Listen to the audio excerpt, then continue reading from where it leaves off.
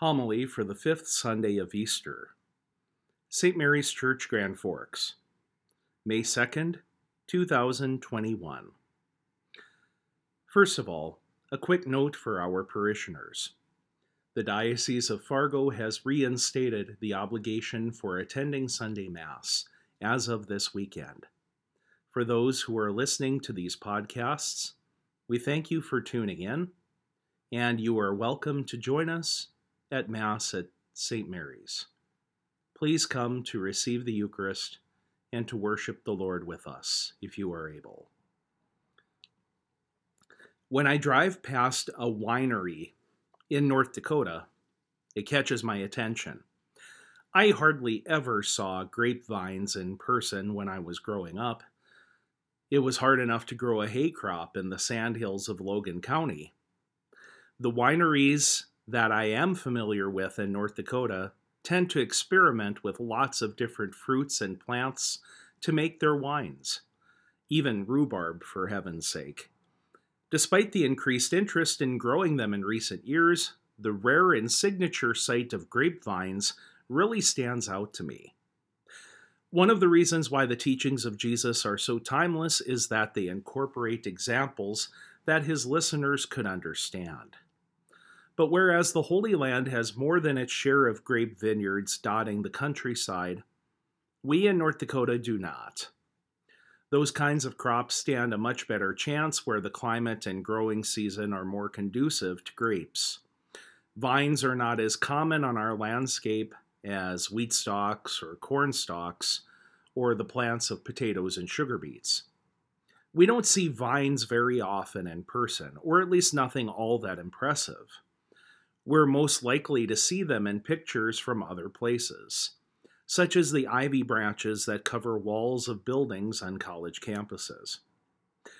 Even if we are not as familiar with the imagery of vines as Jesus' disciples were, we can still understand the metaphor that our Lord is using in today's gospel.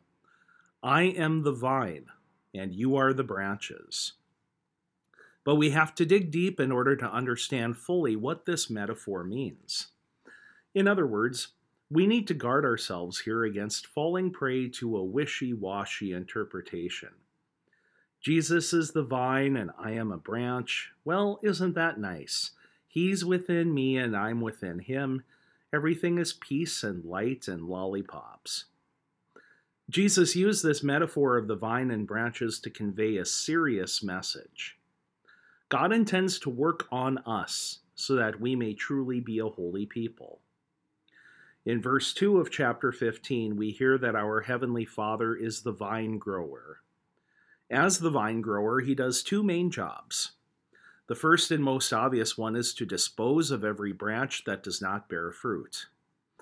I can't help but think back on the ministry of John the Baptist, who told his audience much the same thing when he said, "Even now the axe is laid at the root of the tree, and every tree that does not bear fruit shall be cut down and thrown into the fire." The image is very dramatic and definite, of someone with axe in hand swinging away. The Lord isn't just pondering what he might do. He's ready to act.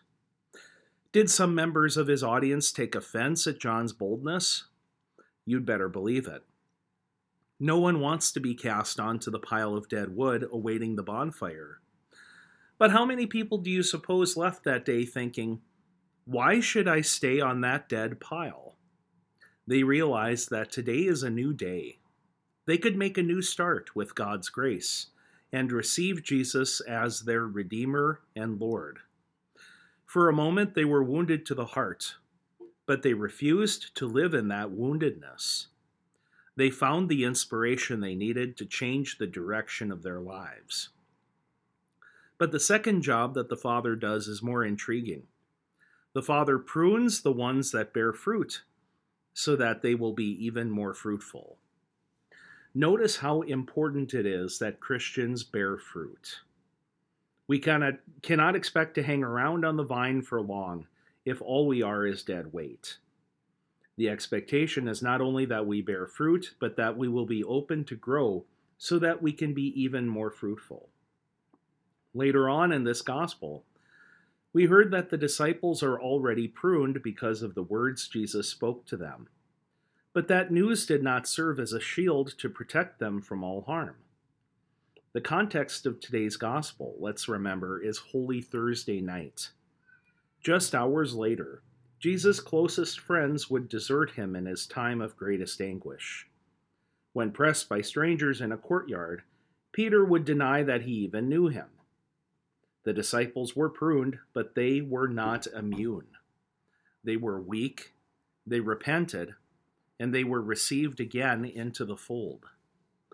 Ideally, the same kind of pruning happens repeatedly throughout our lives, but it only happens if we humbly ask for that gift. I dare say that most of us fall into the Father's second job description. We're not devoid of any fruit whatsoever, but we know we could produce more. And most importantly, many of us resist the very thought of being pruned and trimmed because we're quite comfortable the way we are. What if God's pruning is painful? What if God wants to cut away something in my heart that I don't want to surrender? Something I'd rather hide away from Him. Maybe it seems impossible to you that God can do the sort of pruning in your life that He desires to do. Maybe you feel like you've been, spiritually speaking, driving in the same gear for such a long time that you've convinced God has no more new good works to perform in your life and through you. Renounce that message. It is false. Now is the time to wage a battle of prayer. Ask God to show you His plan. In the quiet of your heart, and preferably on your knees, pray about where the hedge trimmer is poised to strike.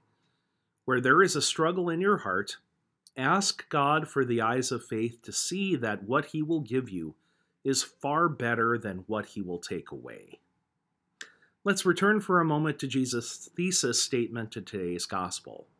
I am the vine, and you are the branches. I would argue that these words have become so familiar to many of us that we don't think about what they really mean. Do we truly give God credit as the source of our lives and all that we have? Can we stand before God and proudly present ourselves saying, all of this, all of who I am and what I can become is because of you, just like a branch exists because of the vine? How many of us truly accept His words? Without me, you can do nothing. The confident disciple of Jesus will never forget the promises He has made to us, one of which we hear today. If you remain in me, and my words remain in you, ask for whatever you want, and it will be done for you. I don't have to be the vine grower or the vine. It's quite enough to be the branch.